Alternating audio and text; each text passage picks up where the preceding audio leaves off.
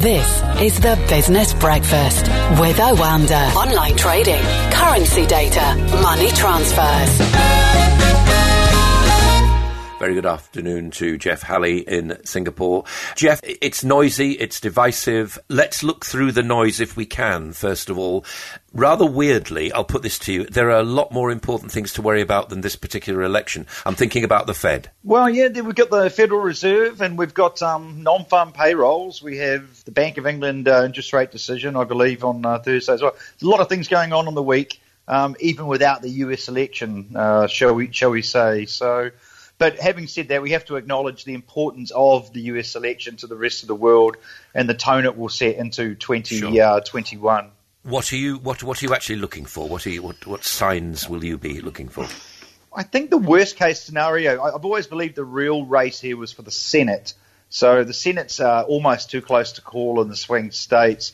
If they manage to catch the Senate, the Democrats, I think Biden will carry the presidential campaign. But if the Republicans hold the Senate, then it immediately becomes a lame duck presidency in a way. So perversely, because they would probably mean no huge stimulus packages or massive tax increases, and I dispute whether they're massive as well, that would probably be best for markets. Actually, it would be best for stock markets. Do you think, though, that things really will change depending on who's in the White House? And I say this because, actually, the pandemic has played out this enormous shift in the landscape, hasn't it, where we see China releasing these amazing figures every day, the rest of the world effectively in recession.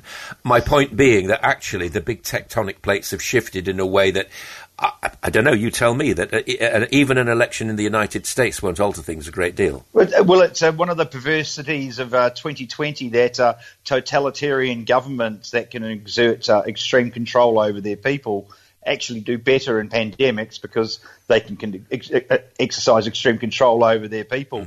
Western-style democracies suffer the most because we're used to personal freedoms, and I think that accounts for a lot of why China has done as well as it has. Plus, it has 1.3 billion people's worth of critical mass from a domestic market point of view.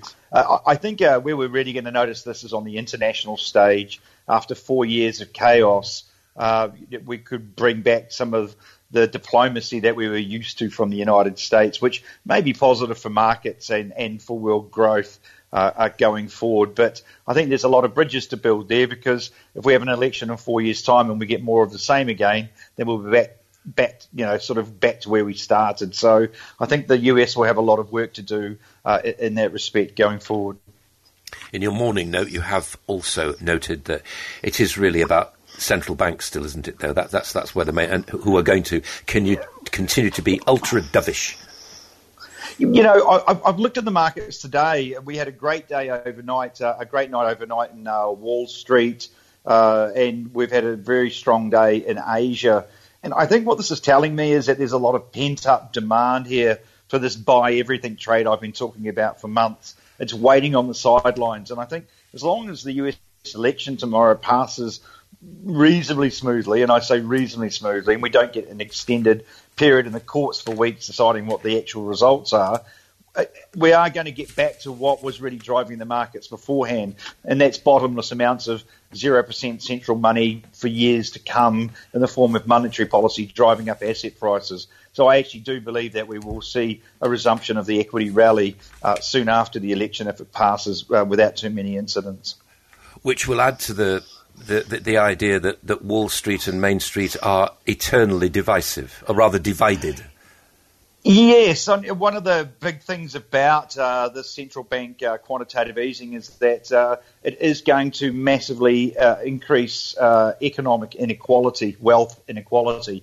That will be a problem that will probably come back and bite the world at some stage in the 2020s. But for now, we have to understand it's not Wall Street itself. It's this unlimited amount of money from the central banks, and also they're backstopping corporate bond markets. So they're basically underwriting bad corporate decisions as well in order to keep the lights on in the global economy. That is going to push up asset prices everywhere, unfortunately. If you already have some money in some assets, you're sitting sweet. If you are saving to try and get some, it's going to become a lot more difficult.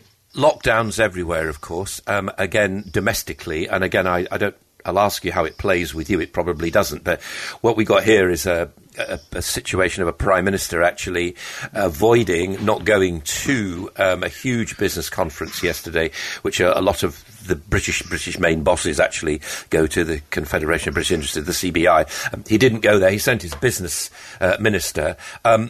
It looks in this country as if the divide between business and government has never been further away. I suspect that business is not much of a voice everywhere else in the world, or is it? I mean, and China apart, of course, because that's a whole different kind of thing. Is business actually able, do you think, to lobby government? I mean, I don't know about where you are, for example.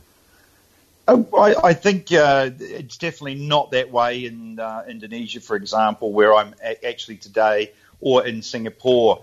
They both have very strong government bodies there. They're very business friendly, but when they tell you to do something, you'd better do it, yeah? And that's the big difference, I think.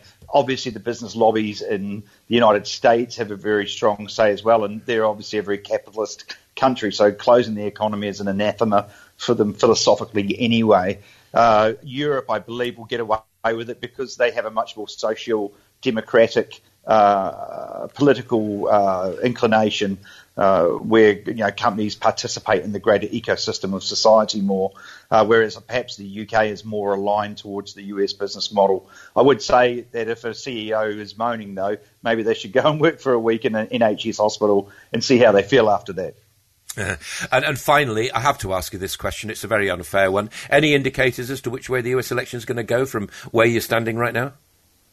I think that the Senate race is the key one, as I stated before. That is too close to call.